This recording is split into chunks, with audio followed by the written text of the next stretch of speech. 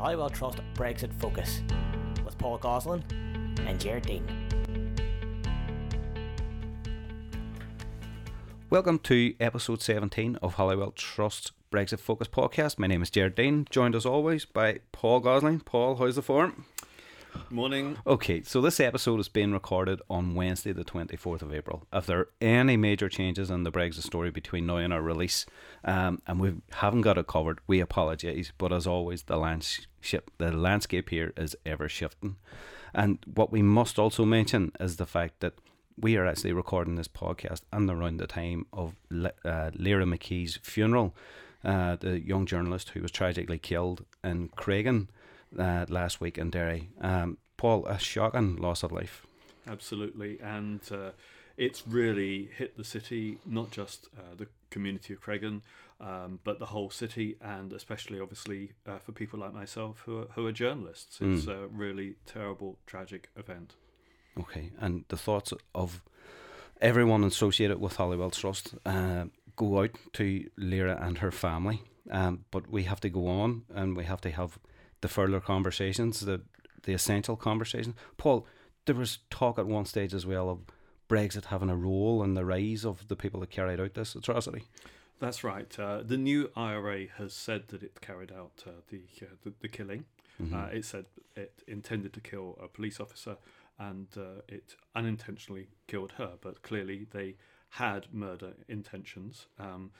The political organisation SORA has also issued a statement, and what we know about the organisations is that they have said that they are motivated by a desire for United Ireland, and that they are inspired, if you like, by the mood around Brexit. Now, the respected security correspondent of the Irish News, Alison Morris, has said that she doesn't believe that Brexit is a factor in terms of the if you like, the rise of the new IRA. Because remember, also they put the bomb in the van outside the courthouse in Bishop Street in Derry. She has said that it's not that Brexit has led them to do things that they wouldn't have otherwise intended to do. But what has happened is that the PSNI has been deflected in its ability to deal with security threats by its focus on preparing for Brexit. So however you look at it, whether it is inspiring the new IRA and groups related to them, or whether it's undermining the PSNI's ability to get on top of it, Brexit is a factor. And of course, it's worth remembering that people associated with the new IRA and people associated with the SORA were keen for Brexit to happen because they saw that as an opportunity for them to make the case for United Ireland. So there is a relationship, but not a very clear relationship. Okay, but Brexit's also having an impact on someone else that we're going to hear from later on in the podcast. We're going to hear from Emma D'Souza, who's going to give us an update on her case and her campaign. But to get back to the Brexit issue directly, Paul, Nicola Sturgeon has come out with a comment today just. That's right. I mean, she's saying that the Scottish nationalists are looking to have a new vote on independence for Scotland, and she's saying that Brexit does change the relationship between the devolved nations and the UK government. And her thinking is that potentially it reduces the strength of the devolved nations and increases the central control of the UK government. This is assuming that Brexit happens, and assuming it happens in the way that the current government wants it to. But she is seeing that it does fundamentally change the relationship of the London government with Scotland and Wales and Northern Ireland. So this is an important thing for us to take recognition of. Yeah, okay. So I think since the last podcast, we've known I think it's fair to say we thought we'd be done. We thought our podcasts would be over at this point. Yeah, that's right. We had expected this to be a shorter run than it is actually proving to be. Aye, but we possibly might go to Halloween and maybe beyond. God knows what's going to happen. Yeah, because the truth is, of course, that things have gone on much longer than Theresa May expected or the European Union expected. And really, it's caught everyone by surprise because of the lack of strategy by the British government. Right, okay. But speaking of strategy, there has been talk over the last few days of withdrawal legislation being brought before Parliament within the next 10 days or so. Yeah, and these things are almost changing by the hour, Gerard. I mean, as we speak, the suggestion is that the government, rather than put through a withdrawal agreement vote number 4, in the hope that people will change their votes within the House of Commons, then instead of that, they'll actually put the legislation through in the hope that that persuades people to vote for it. The problem is, if there aren't the votes there for the withdrawal agreement number 4, would there be the votes there for the withdrawal bill to become enacted? If it did happen, we might not have European elections in May, and we might not be going through to Halloween. So just to reinforce this point, the European Union has said to the UK government that we can extend the leaving process until Halloween, unless very soon there is a legislation that goes through the House of Commons. And what Theresa May is now doing, her government is doing, is putting forward the legislation that would enable things to happen quicker than Halloween and would possibly avoid the need for European elections in May. But as things stand at this moment, and they might be different 5 minutes after we're talking, then it looks unlikely that she will get that through because the numbers are still not there in the House of Commons. And I assume that this bill is going to be based on negotiations that the Conservative government are currently having with the opposition, with Labour. No, I don't think it would necessarily. I mean, well, because it's important to recognise that the fundamental difficulty isn't within the withdrawal agreement itself, though that is a problem. Right. But the bigger problems are about the political declaration that comes alongside the withdrawal agreement. So the big dispute is over our future relationship with the European Union, and also what the withdrawal agreement implies about that future relationship. And that comes down to where we are in terms of the negotiations taking place between the government and the Labour opposition. I do not have any sense of optimism that actually they will lead to a negotiated agreement. And the reason for that is that the bottom line, the minimum demand from the Labour Party, is that the government agrees to a continuing customs union with the European Union and also regulatory alignment which enable the UK to continue to have a close relationship through the single market. Now, those appear to be unacceptable demands from the point of view of the government, certainly unacceptable to the European Research Group. So even if somehow you did get an agreement where Theresa May agreed to things that she had consistently refused to agree to, it's still difficult to see how you then get the follow-up votes that would, be coming along behind in the House of Commons. So that would just create a government that was completely powerless. But actually, probably you could say that that's where we are anyway. Okay.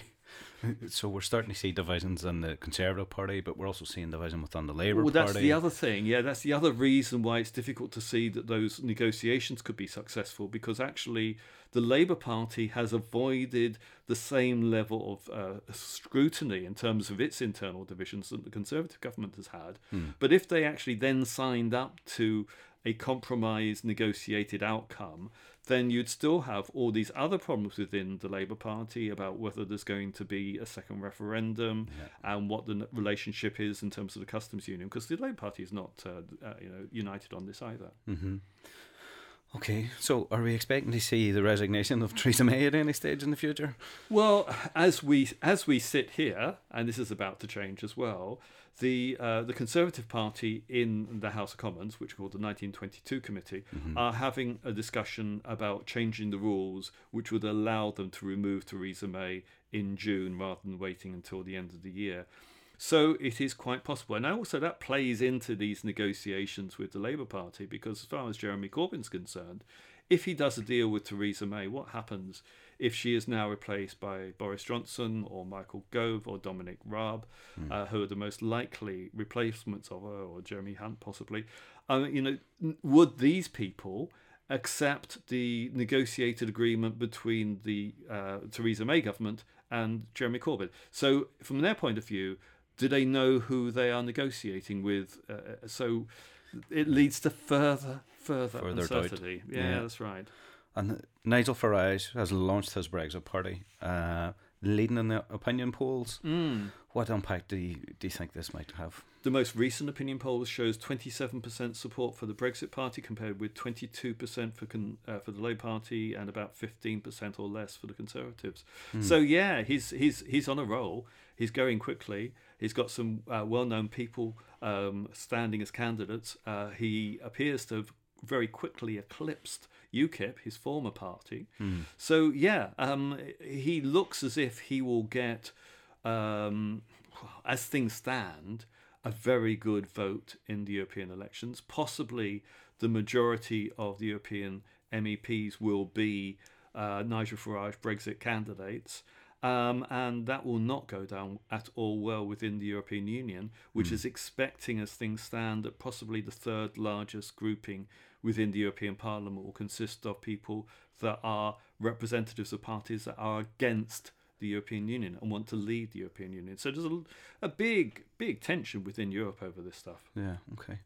I suppose a question has to be, is it fair to say that even the fact that we've had this extension agreed until possibly Halloween, are we looking is it even more likely that there's going to be a hard Brexit?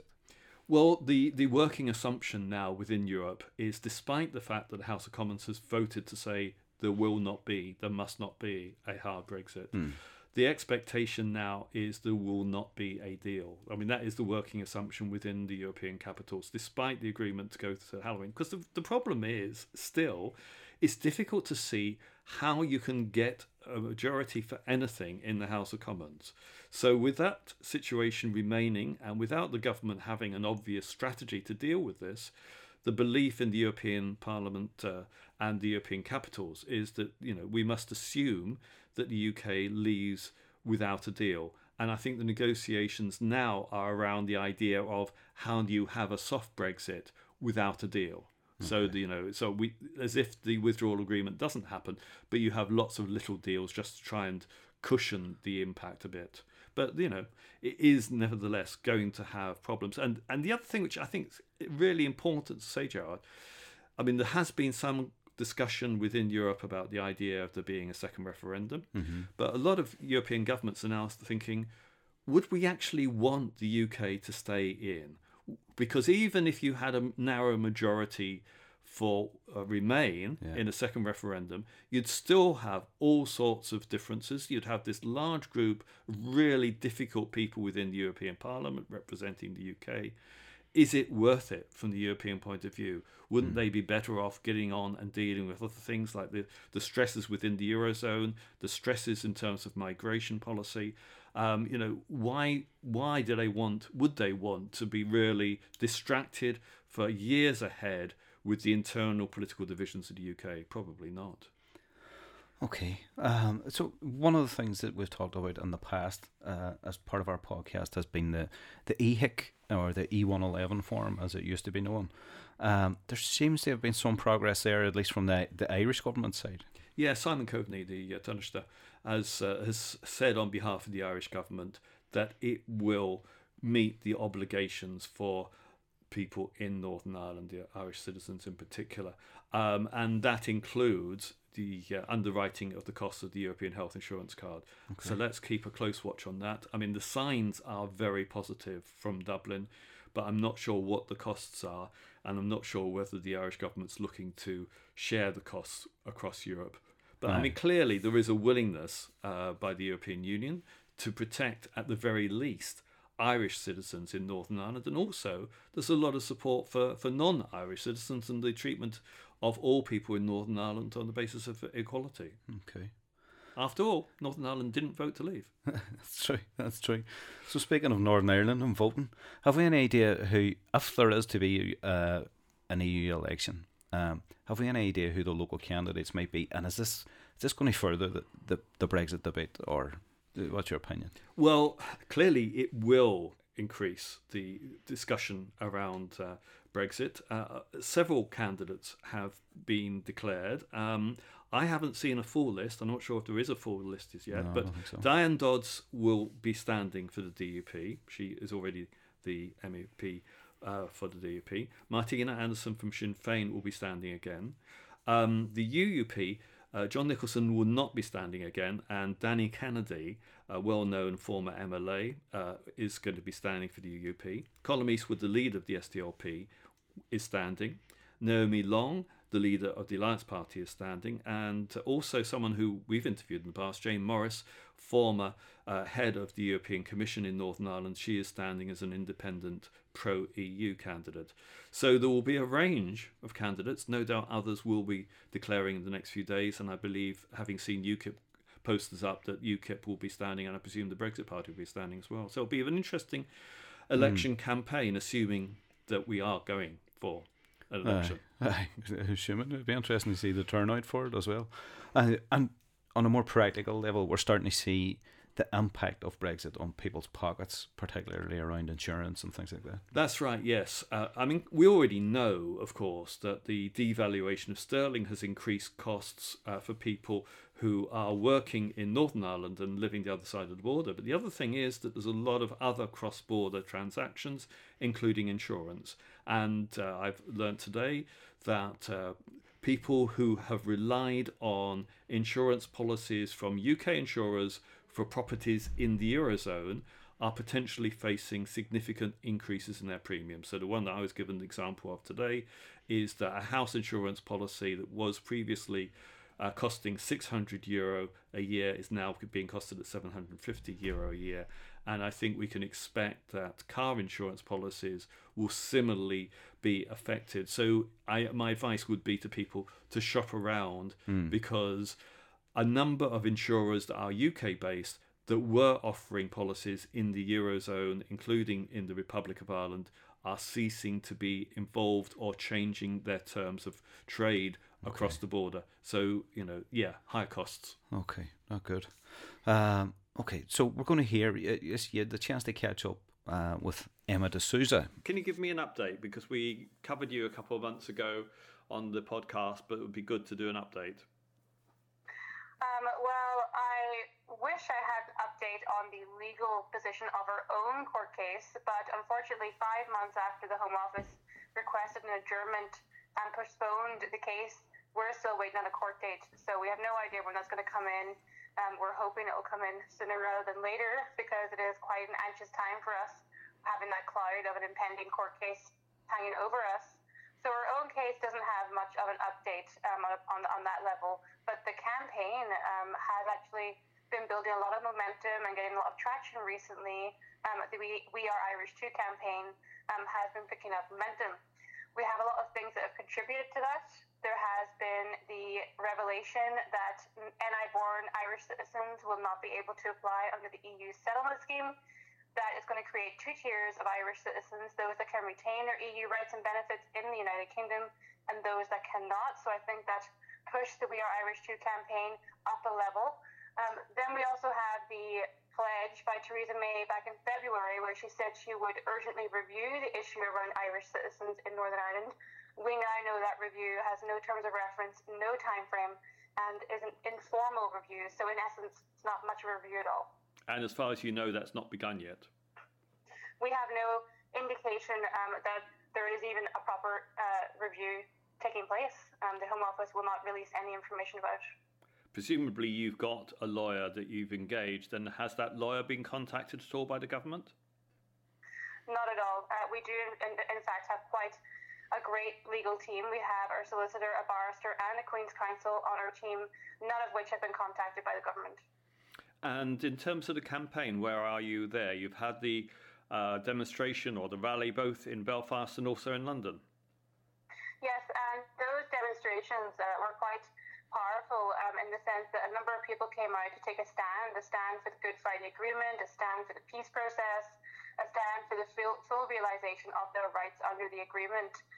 We were quite fortunate in Belfast to have a number of key speakers. We had Professor Colin Harvey, we had the Lord Mayor Deirdre Haggerty, and we also had yourself, Paul.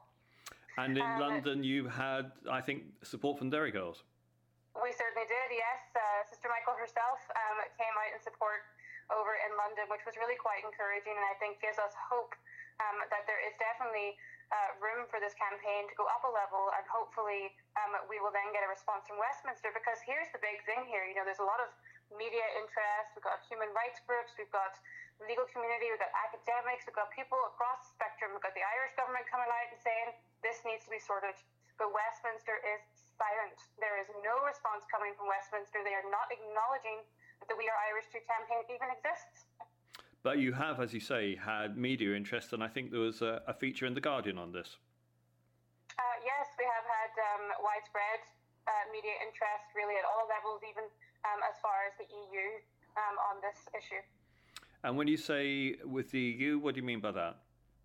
Well, in terms of Euronews is covering it as well, but I have also engaged at an EU level. I met myself with Task Force 50 and a number of MEPs on these issues, and I have to say the EU at that level really does have a very clear understanding of the Good Friday Agreement and the kind of threat that Brexit is to the Good Friday Agreement.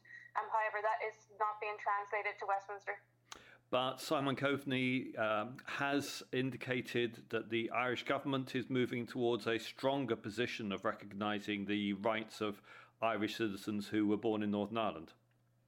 Yes, and I've been working with Coveney's office for quite a while. The Department of Foreign Affairs has been engaging with me personally for the last year or so, and there's a lot of support and encouragement and assurance that's coming from the Irish government, and I do know that they are engaging with the Home Office and the Home Secretary on these issues. However, is that really enough is the question right now, because they're saying that our rights are going to be protected in any Brexit scenario, but already I am an Irish EU national who can't access their EU rights and benefits in the here and now. So we're already seeing people having obstacles to the access of their rights. And the Irish government has said clearly that they believe the Good Friday Agreement is explicit, that that right to be Irish or British or both is clear. However, they can't change the mind of the British government. They are entitled to their own view, and as we can see, their view is very different. There is no dispute mechanism that exists within the Good Friday Agreement. So if one party is reneging on their commitments, the only thing the other party can do is say, hey, could you hold up your end of the bargain? And that's what the Irish government's doing. And just to clarify before we finish, Emma, why is this an issue that's brought to the fore by Brexit?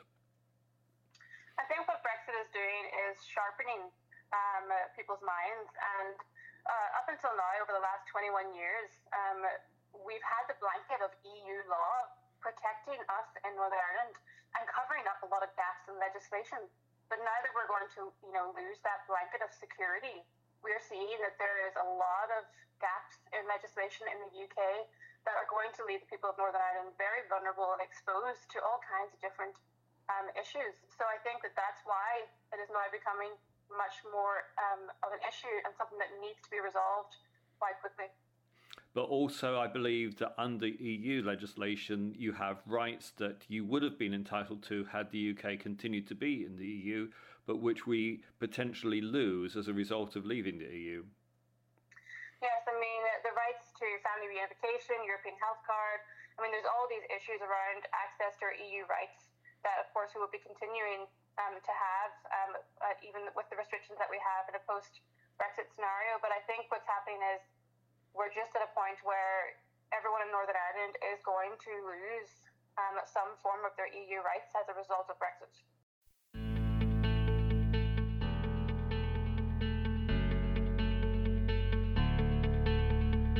You can stay up to date with us on our social media pages. On Facebook, look for the Holywell Trust, and on Twitter, it's @HolywellT. Okay, interesting to hear back from Emma, and thanks to her for taking the time. Really interesting there that the level of support that she's getting for this campaign. Yeah, a lot of support. Very good. So, Paul, we in Holywell Trust, and we as in me and you together, have also started a new podcast to talk about a range of things, the new Forward Together podcast. A series of podcasts launched on Good Friday, in which leading figures from Northern Ireland and the Republic consider how we can move ahead. You've described it, Paul, as a process where we have asked sensible people some sensible questions. What are the sensible questions we've started to ask? Well, broadly, they're around 4 points, which is, how do we strengthen civic society? How do we create a genuine, shared and integrated society? How do we deal with the legacy issues? Mm-hmm. And how do we have the constitutional conversation in ways that are positive and avoid upsetting people? Okay, and we've talked to a range of people. Give us an idea of some of the people. The first was Bishop Ken Good. That's right, and of course he is a representative of the diocese that's cross-border, Derry and Raphoe. The second was Mike Nesbitt, the former leader of the Ulster Unionist Party. The next is Avila Kilmurray, who is a well-known person in terms of the voluntary community sector, but also one of the founders of the Women's Coalition. And we've got a range of other really interesting people coming up from the community sector and from politics. Yeah, and we see this very much as the start of a conversation which is positively focused, and focused on us, I suppose, increasing that civic voice. And I think that'd be fair to say. Yeah, that's right. And the first interview was with Ken Good, who was saying we should listen less to politicians and listen more to civic society. And actually, it was a plea to the media to report things with a different tone, where the focus is more on bringing people together rather than splitting them apart. And Mike Nesbitt was making the point that we should perhaps aspire to not simply have strong civic nationalist and strong civic unionist gatherings, but also to bring those two parts of society together so that we have a broader civic conversation. And in a sense, that's what we want to achieve as well. Okay. So for updates on that and on this Brexit Focus podcast, keep an eye out on the Holywell Trust website, holywelltrust.com. And so thanks to everybody that's been involved this month. Thank you, Paul. And we'll be in touch again soon.